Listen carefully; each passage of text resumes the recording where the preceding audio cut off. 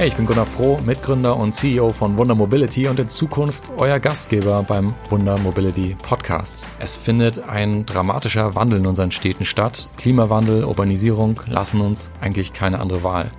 Und auch viele Menschen wollen die Zustände in unseren Städten nicht mehr einfach so hinnehmen. Meine Hoffnung ist, dass die Städte der Zukunft noch mehr für Menschen gebaut sind und nicht primär für Autos. Mit einer Mobilität, die sicher und bezahlbar ist, nachhaltig und komfortabel und vielleicht sogar richtig Spaß macht. Meine Hoffnung ist aber auch, dass die Technologie, die dazu notwendig sein wird, zumindest in Teilen in Europa entwickelt wird. Warum eigentlich nicht? Wir haben das Wissen, das Talent in Europa, um das wahr werden zu lassen. In unserem Podcast haben wir tolle Menschen aus dem Mobilitätsbereich eingeladen, um sich mit uns über ihre Visionen, ihre Projekte und Produkte, ihre Erfolge und ihre Rückschläge auszutauschen. Und daraus sind wirklich tolle Gespräche entstanden, die wir jetzt bald im 2-Wochen-Rhythmus mit euch teilen möchten. Zu unseren Gästen zählen Nico Poletti, der CEO von Cluno, Ole Harms von Volkswagens Carsoftware.org und Sebastian Hofelich, Ex-CFO von FreeNow und CEO von DriveNow und viele andere.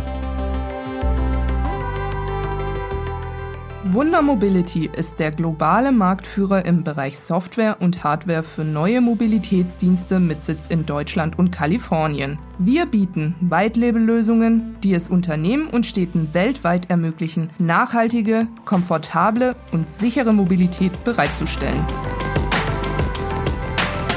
Unsere Kunden aus über 100 Städten auf 5 Kontinenten nutzen die Wunder Mobility Plattform, um neue Mobilitätsdienste einzuführen und zu skalieren, gemeinsam genutzte Fahrzeugflotten zu verwalten und zu finanzieren, den täglichen Betrieb zu optimieren und die Stadtplanung sowie das Verkehrsmanagement zu verbessern. Unsere Technologie wird von mehr als 100 Kunden aus der ganzen Welt genutzt, darunter deutsche, japanische und amerikanische Autohersteller, Start-ups und fortschrittliche Städte. Unser globales Team mit mehr als 30 Nationalitäten besteht aus Veteranen der Technologie- und Mobilitätsbranche. 50% unseres Teams sind im Bereich Product und Engineering tätig.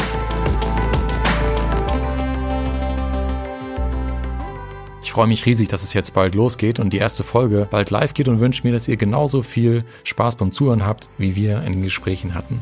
Gemeinsam werden wir die Zukunft unserer Städte bauen und wie diese Zukunft genau aussieht, das liegt jetzt in unserer Hand. Es wird richtig spannend.